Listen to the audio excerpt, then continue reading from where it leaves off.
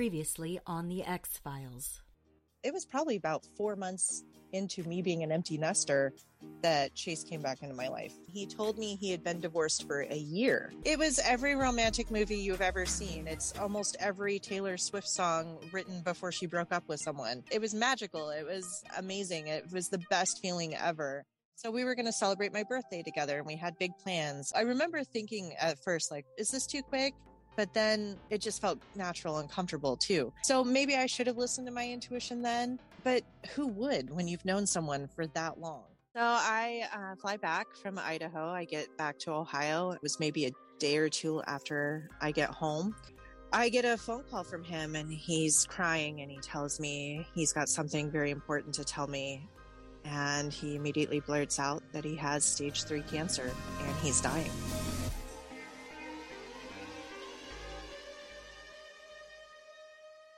Love bombing. Yep. Manipulation. Check. Gaslighting. Uh-huh. Wow. I guess we really weren't the only ones. You got that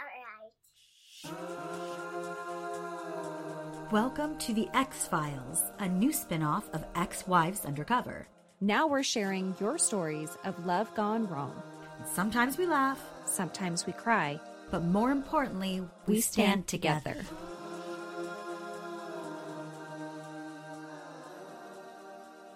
Welcome back. I'm Amber. And I'm Athena. We are going to have another special guest at the very end of this episode. So make sure you stick around. And, I think people will be pleasantly surprised because this person is very much beloved by our listeners. So, yeah. I mean, I think she's okay, but they seem to like her. Kidding. Yes. She has her own little following of fans. I have a feeling this is going to be Sure. a really funny girl chit chat. I know. I can't wait. All right, girl. You ready to do this? Let's do it. Season 3, Episode 2, Diagnosis, Red Flag. You just get back from your visit to Idaho in May. And this is after your Easter trip to visit Chase. You get a call from him. How long after? And what did he say? Actually, I got a text from him and it said, hey, give me a call. We need to talk about something. And I get home and we jump on a FaceTime call. And then he says, I don't know how to tell you this, so I'm just going to tell you. I have cancer. And he says he had gone to the doctor and he found out that he had stage 3, that it was in his spine, in his lungs, and there were spots on his brain from a CAT scan that they had just done. So I asked him, I said, when did you find out? And he told me March. He told me he found out after he flew to Ohio and had gotten the tattoo that he had gone to the doctor because he felt lethargic and just off, is how he put it. And then he went to the doctor and they started running a lot of blood tests. And that's how they found out in the blood tests, how they found out that he had cancer. And did you believe him right off the bat? Or did you have any? Honestly, who lies about cancer? True. Right. Agreed. So I absolutely believed him because who would lie about that? And he's crying on the phone and, he's visibly upset. Yeah. Right. I know. I was like, yeah, who the hell lies about cancer? That's exactly right. So right. I mean, that's not something that it's so extreme that it's not something that you would think like, oh, this person's lying about that. No, that's not like saying, oh, I just bought this brand new Lamborghini. And you're like, really? You work at McDonald's? No, right. It's like, this is a huge thing. This is a life-changing thing. And it's like, honestly, in your mind, like a logical person's mind, you're like, this isn't something you can fake. True. Eventually someone's going to figure out that you don't have cancer. So yeah, I absolutely believed him. Absolutely. Yeah. And especially because it was probably, actually, no, he said stage 3. So that didn't, I mean, wouldn't you think he would be presenting pretty physical symptoms, loss of weight, hair? I don't know. Yeah, you would have thought. But I mean, he said, oh, well, I haven't gone through chemo yet. I'm going through, I'm talking to the doctor about what my options are. He's like, I just found out. I've just felt just sick. He's like, I've just felt sick. And he kept telling me he couldn't keep food down, which I was like, oh, I mean, we had a huge Easter dinner. That's not what happened when I was with you, but you know, he just said, oh, I've been struggling with this in private and I didn't know how to tell anyone. And he goes off to say, I'm the first person that he told. And then ends the conversation with, don't tell anybody just yet, because I haven't released the news and I don't want my kids to find out until I get to tell them in person. Oh my God. Hello. Yeah. Like that's what Ben told me. He's identical. Like, yes. Yeah. Don't tell Sydney. Don't tell Sydney. Don't tell my family. I don't want to scare them. And Amber, you know, I'll be treated and, you know, I'm in stage 1. And so it'll be done and over with before you know it. And no one has to know. My dumb ass fell for it. Well, when he told me, he said he had stage 3 lung cancer, but I got the same thing. Don't tell my family. Don't tell Amber. I don't want to worry her. It's just, they're so manipulative. Ugh. Yeah. Yeah. The lie was pretty strong on that one. And the worst part about that is like, I wasn't really in contact with his ex-wives at that point. We had never talked. I knew his brother, but we weren't exactly, you know, texting buddies or anything. So I wouldn't have told anyone because I wasn't connected to any of them. So I just thought that was funny. He added that in there. Now, I know what I did was I went straight to Google and started diagnosing shit and looking at prognosis. What did you find out? I did the exact same thing. And you know how everyone says, like, when you go on WebMD and you look up your cold symptoms and it automatically tells you you're going to die in 24 hours. Yep. I mean, I did the same thing. I looked up everything. I was like, what is the name of the cancer? And he said he didn't quite know at that point that he didn't have the paperwork in front of him, you know, to give me the like technical name, but he said it was on his spine and like in his lungs. So I looked up all these things, and when you look up lung cancer, that is a pretty scary diagnosis. I was very upset. I'm all the way in Ohio. I don't know what to do. I care about this person. And, you know, gut instinct is like, I should buy another plane ticket. I should fly out, take more time off work, like just help him get this sorted. That was my immediate reaction, is like, I just want to help. The most important part of this is we were long distance. So I wouldn't see his doctor's appointments. I wouldn't see him on a daily basis. So it was a lot easier to, I guess, hold up that end of the story because I wasn't there. Now he's wanting you to pack up and move down to be with him. What were you thinking? How were you feeling about that? My immediate reaction was, I just want to help him. My gut instinct, the moment he told me, was like, I almost got on and Southwest and booked another flight. I care about this person. I really, really want to be there. And, you know, obviously we talked about this over days, weeks, things like that. So it was on my mind constantly. And he kept telling me, I just need you here. I need you here to help me through this. I don't want to be alone. I don't want to die alone. I need support. And, you know, his mother at this time had dementia. And he kept telling me that he had no family anymore, that he needed someone that had been in his life forever to comfort him. And he's like, I know it's a lot to ask you, but would you move to Idaho? And he finished that up with, I would move to Columbus, but I have 2 children. And I can't uproot myself to move to Columbus. Would you come here to me? I said, you know, you're at a point in your life where you can do it. And if you feel it's right, I mean, he took a trip out there to see her. I mean, it's not like they were just texting each other on a dating app. I mean, they'd known each other for years. So to me, it seemed like a natural thing for them to get together. You know, it's so hard to put together. Like, if you ask me to put this together logically, what motives were, I can't tell you, because for a normal person, nothing of what he did makes any sense. I can't even explain the motive, because knowing what I know now, I mean, I'm only telling you my side of the story. I'm not telling you what he told everyone else. The stories that he told everyone else involved in this, it was just crazy. So on one end, he's trying to convince me to move out to be with him. On the other end, he's telling his ex-wife Denise the same story, that he's got cancer, that he's dying, and telling her they should get back together. Yeah. That he doesn't want to die without her, that she's the love of his life. The only thing I can think of is just basically from, my experience with him and actually going to therapy is that he had some extreme attachment issues. And he does have a huge fear of being alone. So in that, he was manipulating the situation with me and manipulating the situation also with his ex-wife, Denise, to see which one of us would stay. And it was a huge play on emotions, which is really, really messed up. Telling someone you're dying. Yeah. I mean, that plays on every core emotion you have. It's more than messed up. It's fucked up. That's what. Yeah. It's sick and twisted. This is giving me serious fucking PTSD because this happened to me too. And I bet when you were listening to our story, you were shitting yourself because this happened to you just like it happened to me. So essentially, you get a text message the day before you're going to move from a person saying that Chase was cheating on you and that he was still with his ex-wife, Denise. Yeah. Yeah, I did. My whole house was packed. I had movers coming the next day. Chase was already planning to fly out. Everything was exciting.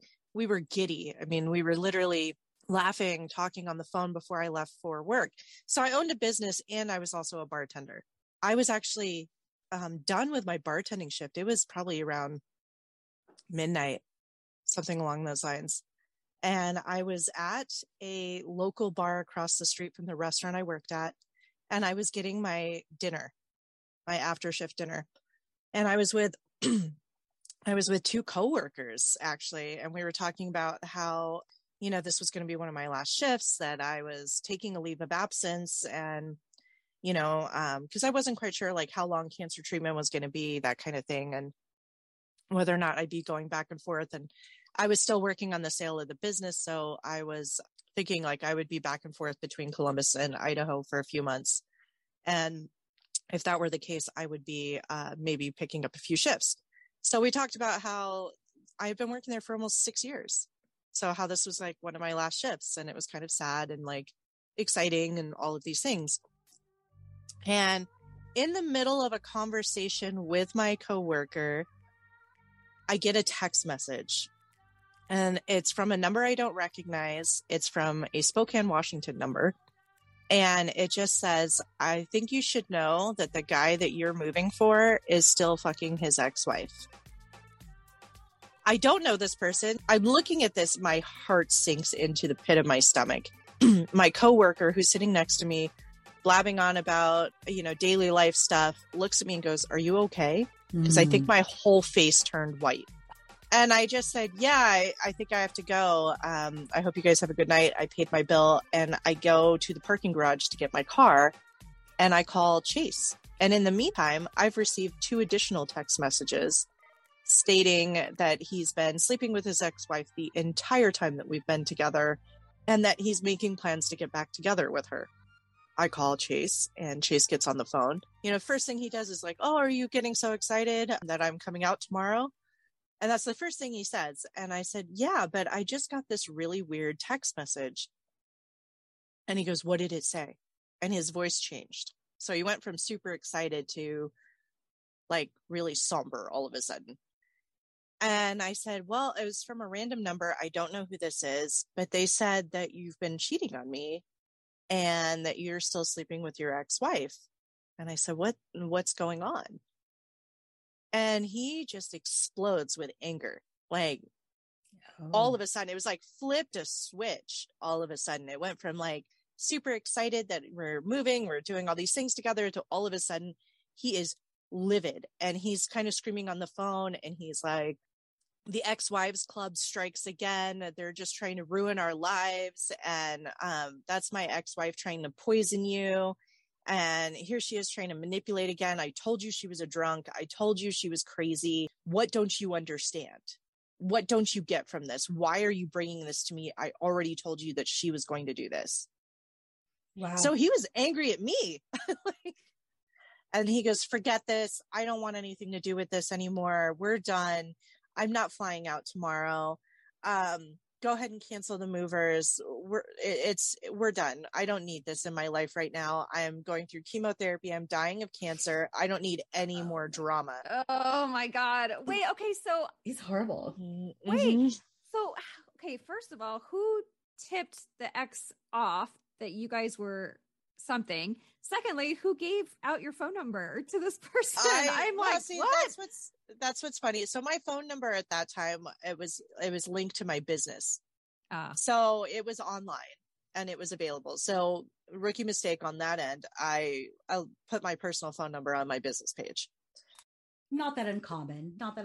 People use their cell phones. Yeah. Right. But So, yeah. I had my personal phone number there. Do you think that the ex-wife somehow figured out about He you guys had and to was have. stalking to see what was up? She's the only one who would have saw his phone, or else it had to have been another woman in another kind of flingy relationship with him. Well, it was the ex-wife Denise's friend who texted me. I knew it. It was one of her It's always best the friends. Yeah, it was one of her best We're too friends. emotional. We're like, best friend, can you please bitch this woman out? Yeah. Drop her a note and tell her. Avery's friend was the one that reached out to me. Yeah. So it was, and Denise and I ended up talking later, and we compared notes and all of those things. And she found out about me because the daughter had said something. Things had been going on between him and her the entire time that we had been together, including Easter, actually. So during Easter, he was texting her in the bathroom, basically stating, "I'm so lonely. I wish you were here right now." Meanwhile, I'm in the kitchen cooking a 5-course gourmet dinner. I remember you saying but, he's lonely. Okay, so this is where it gets really crazy. So he hangs up on me. I have no idea if he's coming out or not. He's not answering my phone calls when I try to call him back. He's not answering my text messages. I'm like, I have no idea what to think. I'm driving home, super confused. I call my sister who's in Las Vegas, and I'm talking to her on the phone, and I'm like, I don't know what just happened. And, again, we've known him. He's been in our lives since I was 11 years old. So at this point, he had been in my sister's life since she was like 6, 7. And she goes, "Oh, but we know him. And like, this is obviously a very stressful time." And she's like, "Just give him a chance. He'll come around. Like, if he doesn't show up tomorrow, just, go from there." And that's all you could do. One step forward. Then he calls in the middle of my conversation with my sister. At this point, it is 1:30 in the morning, Columbus time. And he's like, "That's it. I can't take this anymore." He's full on sobbing on the phone. And he tells me he's going to take all of his Xanax and commit suicide. He goes, "I'm just done." So I'm like, oh my God, I don't know what to do here. So I immediately hang up. I tell my sister what's going on. I call her back. I tell her that he's threatening to commit suicide. And she goes, "Hang up with me and call the police. Call the fire department." So I hang up with her. I immediately call the police. I report it. And then I get an angry phone call from him going, "You fucking reported me to the authorities." I wasn't going to commit suicide. I wasn't going to do that. Why would you call the cops on me? I have kids. I could have them taken away. My ex-wife is looking for any reason. My ex-wife, Erica, is looking for any reason to take custody from me. And you're sitting here calling the cops on me. And now the whole neighborhood knows. Ben, is that you? Because this is like, oh my God. I know. He's like possessed by Ben. I'm sitting here thinking to myself, like, who wouldn't call the cops when someone says that? Like, if we care about you, who would be like, "Yeah, just go ahead, jump off the bridge"? Like, what? Yeah, I mean, welcome to psychological abuse, y'all. Pure manipulation. Mm-hmm. Yeah, I think Absolutely. I think the term my therapist used was gaslighting. Yeah. Like, it's not my fault, but my fault. Like, all the time. It was always my fault, whatever happened. With all this crazy going on, did you ever feel like you wanted to look up the wife's phone number and give her a call? Did she ever try to contact you again? Did you contact her about him threatening to kill himself, or previously when you're getting the anonymous text messages? I did look her up. I did have her phone number, and I knew where she worked. I had not contacted her at that point. He still had me very convinced that she was just out of control. Okay. He had told me how toxic their relationship was. He told me she was physically abusive towards him, that she was an alcoholic, that she drank all the time, and that she would do these things and manipulate situations, that she had been doing it for years to kind of get her way. So he still had me convinced that she was not a normal person. From that first time you had received those text messages from the friend up until this point, had there been any more messages from the friend? Not at all. This is insane. Like, I look back on this now and I'm like, what was I thinking? You know, I must have really cared about this person, because the red flags were just crimson at this point. We also asked Alicia's mother if she had noticed any red flags. And this is what she had to say. Now, if I had physically been in front of him, maybe looking me straight in the eye, because I'm a trained clinical hypnotherapist. I know body language, but you can't do body language on a text. Even if you have a psychological problem, you can be extremely smart and you can have the right words. Hannibal Lecter had the right words. He calls me at 5 o'clock in the morning. And at this point, I've had very little sleep. All the craziness that had happened the night before, between him threatening suicide and me calling the cops, him being angry at me, I think I probably went to bed at 3 o'clock in the morning. So he calls me at 6 o'clock in the morning, tells me he's getting on the plane, and he doesn't sound excited anymore. He doesn't sound happy. He's like, listen, I'm getting on the plane. I'll see you in a few hours. We can talk about everything then. So I pick him up from the airport, and he's just, you know, I've had a night. He kept saying, I've had a night. I'm like, I think we both had a night. And he's upset, and he's just like, there's so much drama. I can't deal with this much drama. It's overwhelming. And he's half asleep, half awake in the car. I get him back to my house, which is now completely packed up. So I don't have anything to sit on or anything in the house. Like, we're eating off paper plates at this point. He gets in the house, and he's leaning up against the wall in my living room. And he's like, oh, I got a voicemail. And he's listening to his voicemail. And all of a sudden he drops his phone and starts sobbing. And I go, what happened? And immediately I'm thinking, did his mother die? Like, what happened? And he tells me his ex-wife, Denise, got a DUI and was in jail. And that he got a voicemail from her in jail asking to bail her out. And I'm trying to comfort him. And he's just like, I should have been there for her. I should have been there, is what he kept saying. And I'm like, what do you mean? You've been telling me for this girl's crazy and all of this stuff. And he goes, no, I always promised never to abandon her. And, you know, I feel like this is all my fault. And if I hadn't, you know, pressured the divorce and all of these things. And I'm sitting here thinking, my stuff's packed. I'm about to move in with you, and you're crying on my floor about another woman. Yeah, that's not good. You're moving forward, which you probably feel similar to remember how Amber felt like, fuck, I'm packed. Like, I left my job. Everything's done. So... I've already quit. I've already sold everything. I mean, I've quit my job. I'm selling everything. My house is packed. I'm like so committed to this that it's like, okay, here I am. This is what we're doing. So now you're on the road trip trip. You want to stop at some cool spots along the way to break up the trip, right? So you mentioned that he starts to get a little bit more distant. And I'm guessing that the whole episode of him crying on your floor must have been a trigger, or maybe now, in my mind, I'm wondering if he is getting cold feet about what he's doing, because with you there and Denise, I mean, holy crap, like, it's going to be more work for him to like make sure you guys don't find out about each other. Yeah. And it's a small town. So yes, he's crazy. I don't think he really thought this through, honestly. So maybe reality was hitting. I'm not sure. So we're on the drive, and we made this, you know, we started doing these plans like a month prior, and we decided that we were going to stop at roadside attractions like world's biggest corn maze and the petrified forest, and, you know, things that you heard people stopped at in the 50s and 60s, that kind of thing. Okay.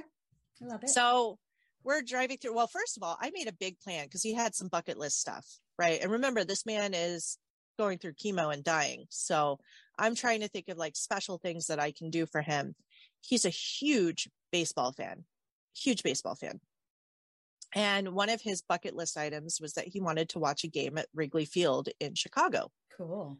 Well, we're in Ohio and we're only 6 hours from Chicago. So I planned the route that we were going to go up through Chicago, and we were going to go through Minnesota and Wyoming, South Dakota, down to Idaho. And I booked us tickets to a game at Wrigley Field. I got us an Airbnb that was literally directly across the street, and I paid for this whole thing. But we have to leave at a certain time to make the game. And he is not motivated to finish with the packing of the truck and everything. We did pods. So like we had to pack all the pods, and then the truck was going to come pick them up at a certain time. So much work. Right. So he's like not happy about having to put boxes and things. He's complaining I have too much stuff. He's getting agitated with the whole like having to pack the truck thing. So he's being very quiet. He's not his normal joking self. You know, usually when we were together, we were always laughing. And I remember that day, like it was very somber. Like we weren't laughing about anything. I was kind of giving him a lot of distance because of the stuff that had happened the night before with the ex-wife. And, you know, I was like, he's got to be kind of emotional about this. And I'm justifying his side of things, thinking, well, you know, you're not married to someone for 10 years and just all of a sudden not care. He has no idea that I have this surprise for him. So he's agitated with me.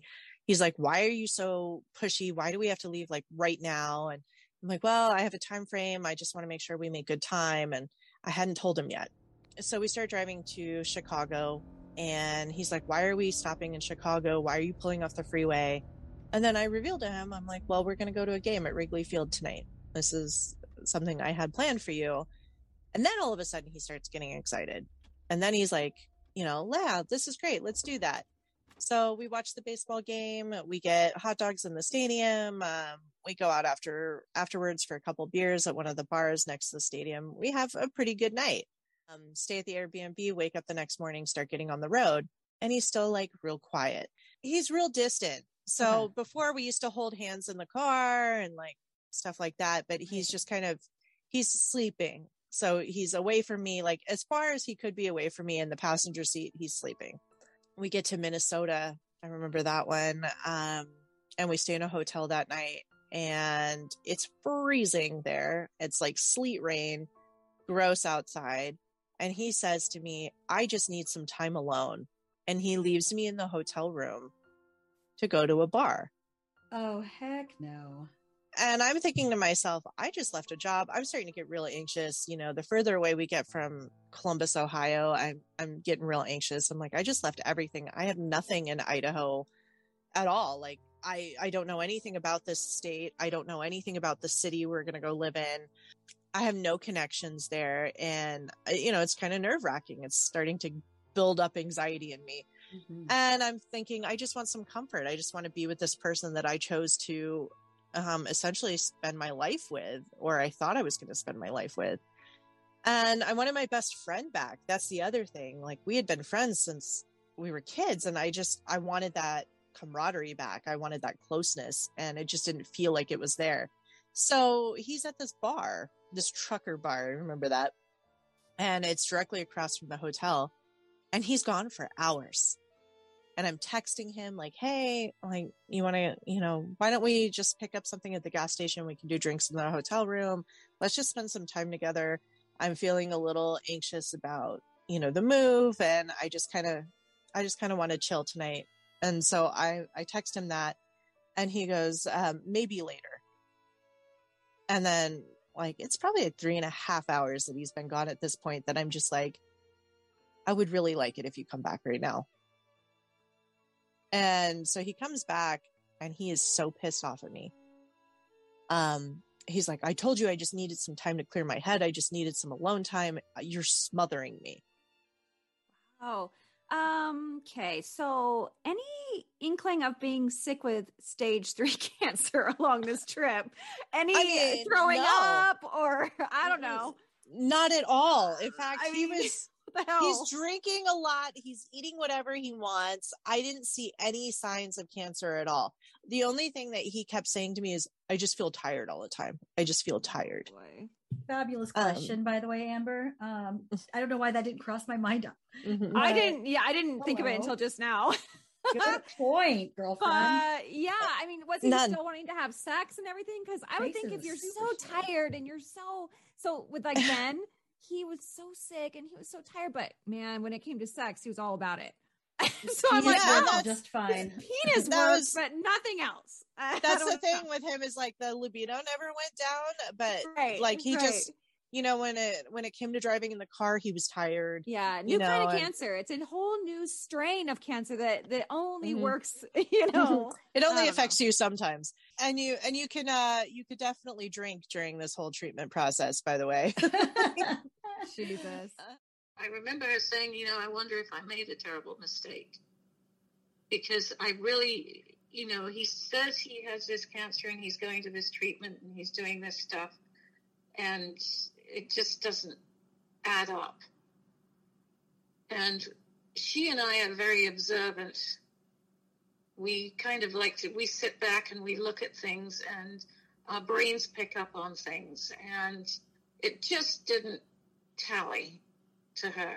So he comes back to the hotel room. He's pissed at me. He tells me that I'm smothering him. He just needed time alone, that he needed to process all this stuff. And then I'm explaining to him, like, I'm also processing everything. I just left, you know, everything that I had built in Columbus, Ohio over 7 years.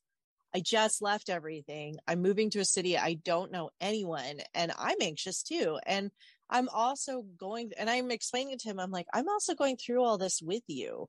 I went through all that drama in the last couple of days with you. That also affected me. Like, we can do this healing process together. I would love to be able to talk this out tonight together instead of spending it alone. Yeah, true. And in hindsight, he's probably going, oh, fuck, what did I do? What did I do? I'm Because sure. I have two different women that oh my God. Yeah. Hot mess. And then I find out that, later in talking with Denise, when we finally did have our meetup, that he was at the bar talking to her. Of course. He does it in the bar. Ben does it sitting on the toilet in the bathroom. Oh To yeah, other no, women. trust me, Chase. He had Bathroom? We will, Denise and I will both confirm that he had a really bad habit of being in the bathroom for hours. And we were like, yeah, his digestive system must be awful. No, he's just texting other women. So we continue on this trip. We're driving for 4 days, you know, and we do have some great times. We stop at like the biggest corn maze in America. We stopped at the Petrified Forest. We stopped at Little Bighorn, and we did stay a night in Deadwood in South Dakota. We went all over the place. We were laughing, and it started feeling like normal again, or what I considered normal. We were back to the inside jokes. We were back to laughing. We were back to being affectionate and walking down the street holding hands and just like enjoying life together. And I thought, okay, maybe all of this craziness that's happened over the last week or so is like dying down and we can get on with being the happy people that we were before. So at this point, I'm really looking forward to getting to Idaho. Once we're in South Dakota, like it felt like, okay, maybe I did make the right choice. Maybe everything is settling down and maybe this drama was just temporary. And then we get to Idaho. You get to Idaho and Chase decides not to sleep in the bedroom with you, but he wants to sleep on the couch with the kids. Yeah. What the hell? what the hell? So we arrive in Idaho and we get to the house and the kids are coming. His first ex-wife, Erica, is going to drop off the kids for his planned visit. So the kids arrive, we're all excited and, he's missed them. We bought them gifts when we were in South Dakota and we sent them texts all along the way. So, it was a really exciting time and it's late at night. It's probably like 8:30. So the kids are tired. They've, gone through school and everything. And, they're winding down, they have dinner. And then his son doesn't want to sleep in his bed. He wants to sleep on the couch.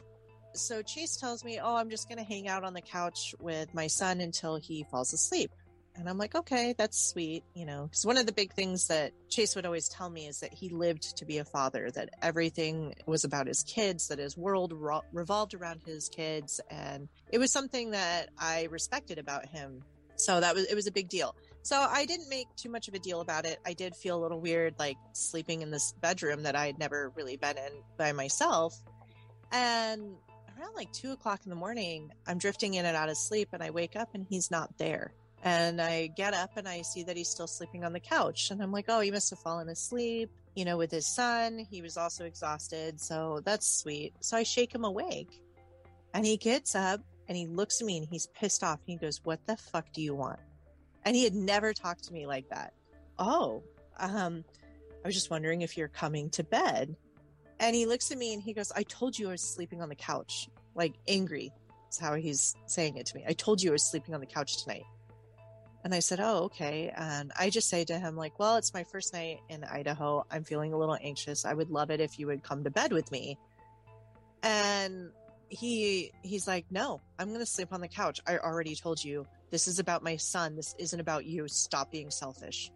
So I went to bed confused again. I'm like, I don't know why he's so angry.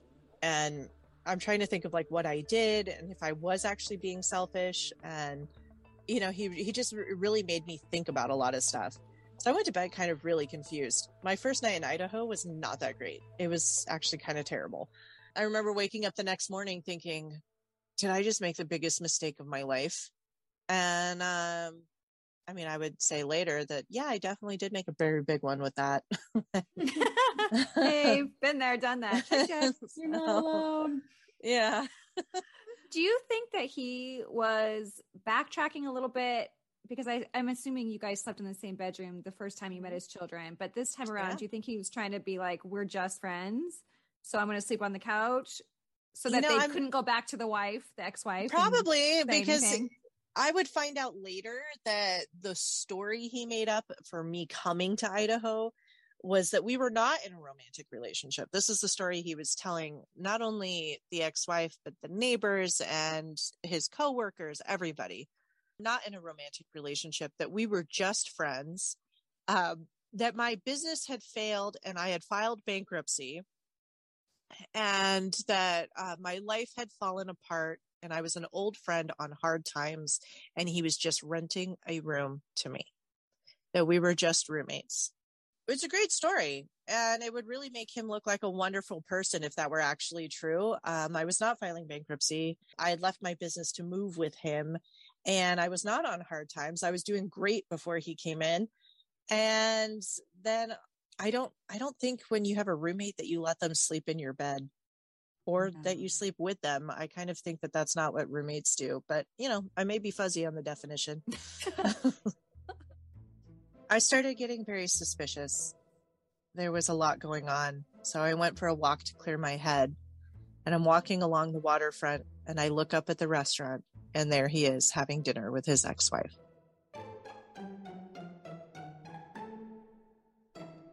And that concludes episode 2 of Chase and Alicia's story. And now, what you've all been waiting for, our special guest. Quick note, we had some issues with audio and our Zoom call was just not cooperating, so bear with us. It's a little bit rough, but we loved having her on, and we hope that you do too. Okay, everyone, thanks for sticking around. And as we promised you a very special guest to discuss this last episode. You all know her as the sassy, pink-haired tiger, aka known as Lexus, also known as Lexi, also known as Athena's oldest daughter. Okay, Lexi, so you got to listen to the last few episodes. What are you thinking? What are your thoughts on it? I think it is like eerily similar to Brandon, which freaks me out. For a second, I was like, is this Brandon? Like, I think I need to see a photo of this guy. But the two kids would have had to be like hired actors. So that's the part that, threw me off. But it's crazy. I was very shocked. This episode, Chase, he followed in that same path of Brandon with, I have cancer. I mean, he did go a little farther? I mean, he said what was like brain cancer, stems. What was it all? There was like Stage a million 3. different things. Yeah. Spots on my lungs and things in my brain. And I mean, he did go all out. So when you heard that, what was your first thought? Well, it kind of like threw me back into when I was 12 with Brandon. He came to the house and sat me down and he was like, I have to tell you something. And I was like, okay. I thought he was going to try to like be like, I'm going to win your mom back, whatever. No. Instead, he was not like, that time.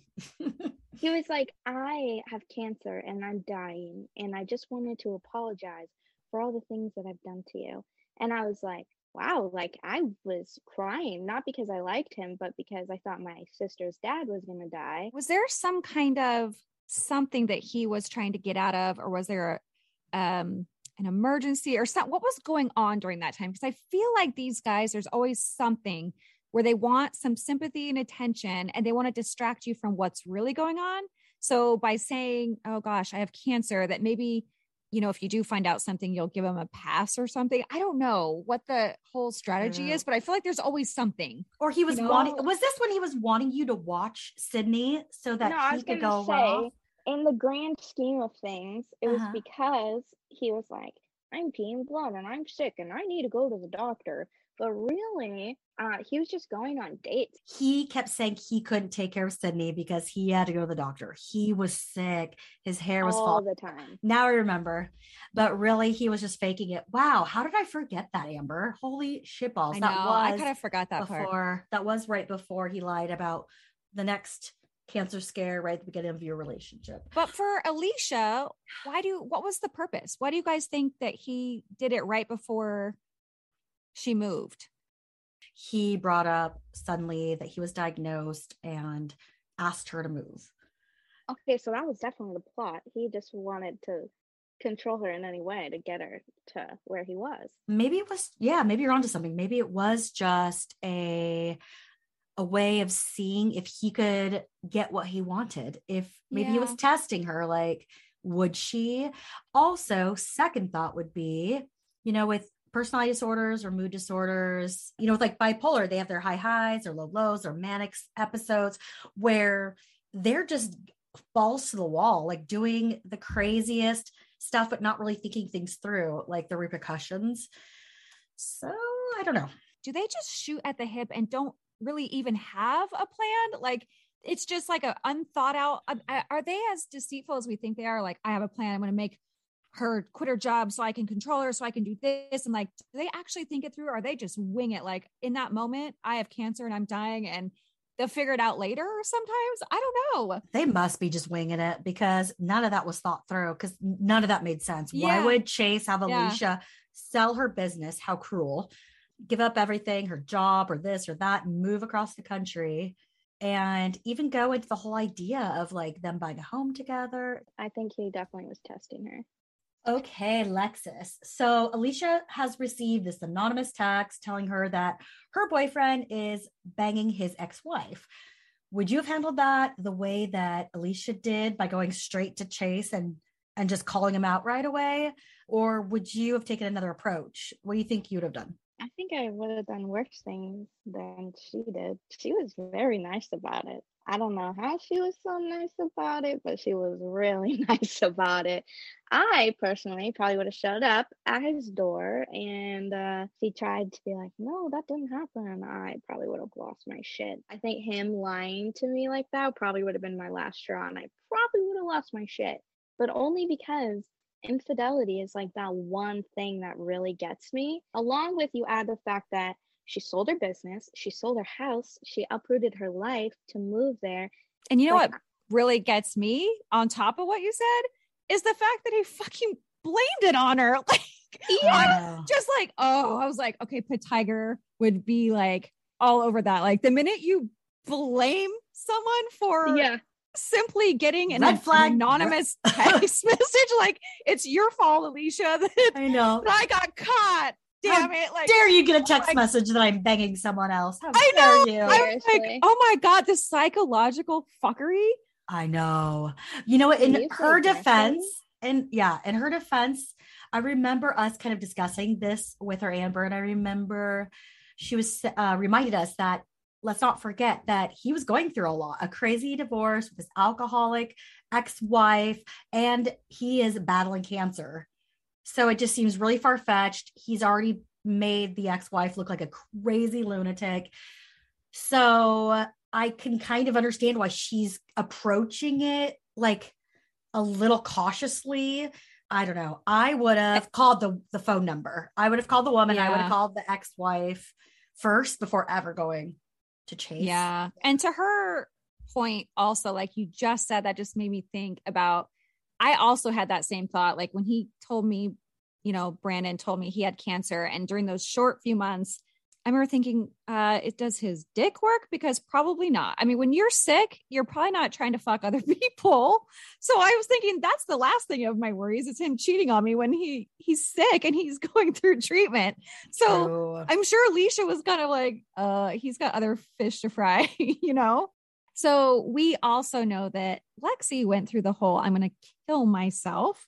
What, if any, specific incidents that stands out in your memory regarding the similarities of what Chase did and what Brandon did?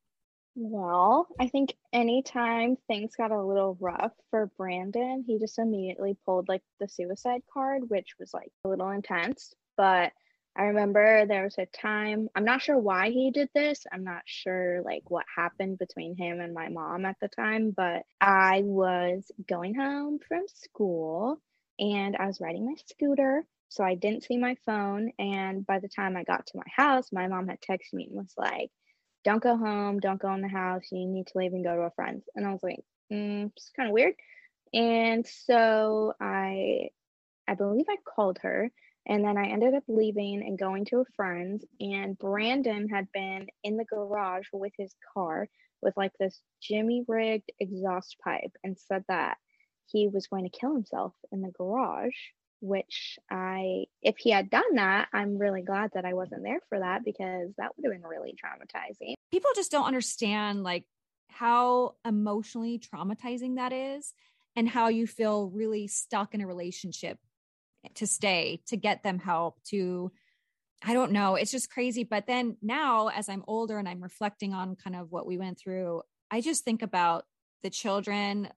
Like, did you worry about him being with Lexi? What if it's a murder suicide? He could harm the thing that you love the most. Lexi, so definitely when you and I get taken out to the woods, that was a moment where Lex and I both for sure thought he's going to kill us both. This is going to be one of those murder suicide.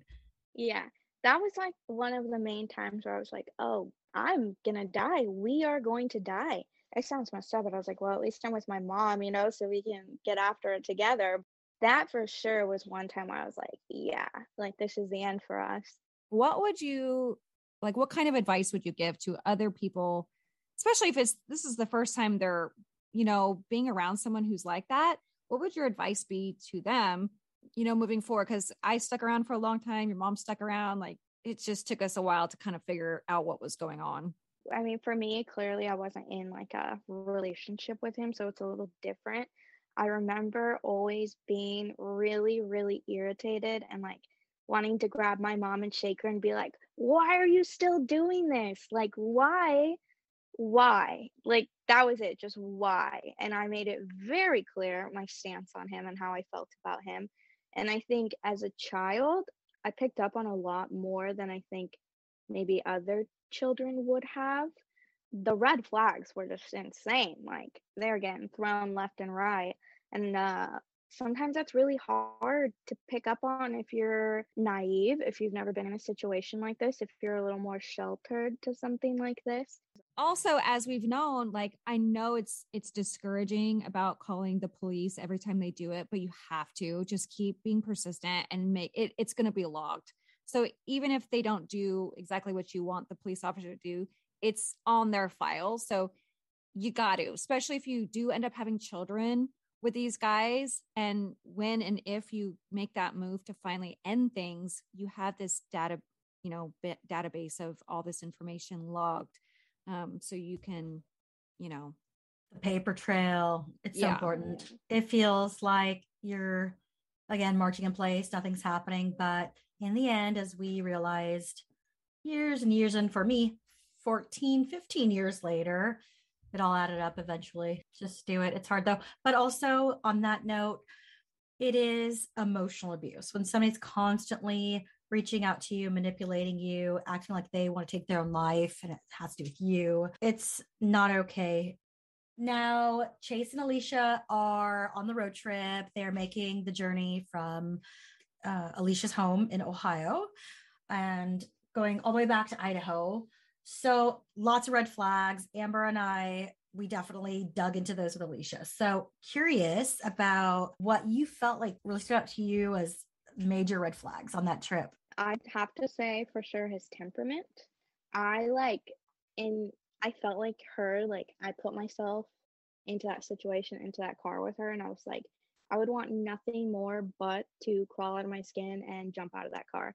It is so uncomfortable being around people that are so moody or easily set off, or you can feel that they're irritated. It's the worst feeling for me personally.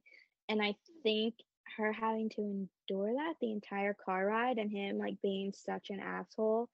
And then she's like, oh, by the way, we're going to go to Wrigley Field. And he was like, oh, cool. I know. What a dick. Like, just like that. Just, oh, like them ears perked up. And that did. irritated me. That really irritated me. I know. I have such a personal soft spot for this because I went through the same thing because you're just, I just, like you said, I felt like I was on that trip with him and I know exactly what's going through her mind. And it's just like, oh, fuck. I just left my job. I just left my whole life. Oh my God. I literally can't turn around now. Like, what the fuck am I going to do? And I'm sure she was thinking like, how am I supposed to go get my job, my whole life back? And I'm like already up to my eyebrows in commitment to this. And these signs suck. And then you want to rationalize it in your head. Okay, he's sick, he's this, and that's the only reason why he's behaving this way. But everyone on the outside is going, oh, no, they're red flags. But you're just trying to make yourself like, I can't be this stupid. Please tell me I'm not this stupid and I didn't make the world's biggest mistake ever. So true. So true. I know you're just constantly questioning yourself, doubting yourself, questioning yourself. I thought it was really strange that he was so irritated and so angry during this whole trip, but it was all he wanted. It was like his idea. True. He asked her to do these things. Mm-hmm. So it's like, yeah, I get that he was sick, and that's in air quotes, everybody. But he's so sick he has to leave her to have his time to go to a bar with stage 3 cancer. Come on. I know, but if he would have left me at the hotel room and went to a bar for a few hours to go get handmade, I mean, I would have just probably left. I probably would have just turned around and went back home. I don't know. I would have. I think I really honestly would have. But didn't they they had the pods, right? I almost feel like I might have just walked across the street and ruined his game because he was calling his wife during that time. Pour me a shot. Here we go, motherfucker. Let's do this. Yeah. And he'd get that much pissed off because he knows like, shit, that was the time I was going to call my ex-wife. Yeah. And she just ruined it for him. So yeah, I would not have given him any extra alone time. No, I would have walked over there and been like, fuck you, dude. It's been 2 hours. You're talking shit. You think you're going to fucking leave me here after I just packed up my shit? That situation would irritate me, but at the same time, personally, after being in the car with him that whole time and him being so agitated and like on edge, I might have been like, good, leave.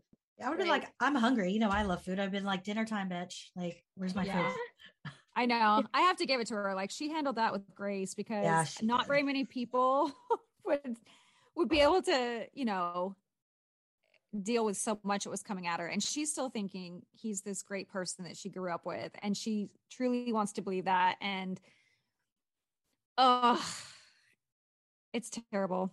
And the texts that he sent her were so mean. Like, he was like, you're too much for me. I need space. And I would have been like, you just asked me to move in with you. What do you mean you need space? I know, exactly. Let's talk about when they finally got to Idaho. That first night, it was like, I'm going to sleep on the couch instead of with his girlfriend who had just moved across the country to be with him. Did you feel like he was just being a good dad? I think that's a little strange. I don't think your middle schooler needs you to sleep on the couch with them. unless like in their own home. Isn't it their home? Yeah. Well, So yeah. I don't. Did they not have a bedroom? I don't think we ever asked her that. Why weren't they sleeping in their own bed? Why would he have her move there if his own kids don't even have their own space? What I find really strange is that the kids met her for the Easter weekend and she clearly slept in his bedroom. So now that she's moved there, all of a sudden he wants it to be like they're just friends. Why would they need him to sleep on the couch too? Like, is this the world's biggest couch? Didn't it rub you the wrong way when she finally, like 3 a.m, she went there and was like, hey, do you want to come back into the room? And he's like, what the fuck do you want? I was like, oh, bitch, you didn't just say that to me. I would have just freaked out. She probably so badly wanted for him to do something grand and kind within the 24 to 48 hour mark, especially because he had back to back been so awful and so different from what she was used to. She probably really needed him to wrap his arms around her and say, I love you. I'm just really stressed out. But he gave her nothing. He just continued to be a dick. He is just very selfish guy. He didn't even like give her sexy time on the first night. Like all that love bombing in the first episode so that now he could just skate by and think she's just going to accept it. Yeah, it agreed. Pisses me off. Chase, if you're listening to this, I hate you. I really hate you. I hope you know that we're talking about you. I hope you know, because I think you're an asshole. That's all. That's all I had to say. What she said. We got eyes on you. Yeah. We have your address. I hope Alicia tells her friends who tells her friends who tells their friends. And they all are like, oh, that's who that's about. Yeah. You know who you are. That guy with that tattoo. If you see the picture of Alicia's face on his back, you all know who it is. Doesn't he come across as a guy that would have a big hairy back though? And he's got a tattoo back. So it could be like a really gross big hairy tattoo right now. It's so gross. Like, so Alicia has a beard. You're saying Alicia has a beard and a mustache. At this point. Oh man, this is getting better and better. Oh Chase, I'm sorry, man. I'm just feeling a little sassy today. We're not sorry. Oh shit, balls. These guys deserve it. They do. They deserve it. I agree. Oh my god. Oh, this is my favorite question. Okay. So at the very end of episode 2, Alicia goes on a walk trying to clear her head because it's been absolutely crazy, devastating. Her mind's probably going a million miles a minute. She takes a walk and lo and behold, on the waterfront at a restaurant, there is her boyfriend, her live-in boyfriend now, Chase, with his ex-wife, who she thinks is an ex-wife, having dinner together. What are your thoughts? I'm curious what you would have done in that moment. And I'm curious if you think she did the right thing by playing her cards right. I can tell you what I would not have done, which is storm into the restaurant and cause a scene, because that's embarrassing for us all, specifically me. I feel like somebody would record it. Maybe if he had like told me like, oh, hey, I need to meet up with my ex-wife and talk about the kids or talk about dividing assets, I would have been like, cool, I understand that. But instead he was like secretive and shady about it, which I get it because he's like hiding his wife. I can't remember where he said he was going. Do you guys, either of you remember? I want to say it had to do with his mom being in a care facility. That's right. She's dementia, I think, right? Yes. Oh, that's just wrong upon dirty. Nothing, right? And nothing unlike what Brandon would have done. Yeah. He would have thrown his mom all over that. Oh, yeah. Like his parents had died and his dad had a stroke and his mom was deceased. Remember, he even created the memorial online for her. Obituary. Her obituary online. Oh, God. He would have made his mom get in the bed at where she worked with the Eeyore scrubs on. Oh, man. He would have been like, lay there and look like you're dying. She probably would have done it for him. I know, that's the worst part. So you would not have gone into the restaurant because that would have been embarrassing. I think that what she did was right for not causing a scene or anything like that. But I would have waited outside that restaurant and I would have been like, hey, what the fuck are you two doing? Fancy meeting you here. Yeah. Yeah. I'm like, oh my God, you're here? I would have found a guy in the parking lot. I would have hired him to pretend to be my date. And then I would have been like, oh, oh, this is really awkward. Oh my God. Do you ever just think man. about like, oh, had she not have just walked right up to him, she would have found out everything she needed to know and she could have got the hell out of there. It She just, could have I blown kick up his myself phone. at so many opportunities that I'm like, oh, if I could have, would have, should have, what the hell? But it didn't play out that way. Hindsight's Yeah. 2020. I know she was trying to navigate her new life in this new situation. It's like you can only blow up so much before he's like, all right, get the hell out. So maybe she was just being cautious.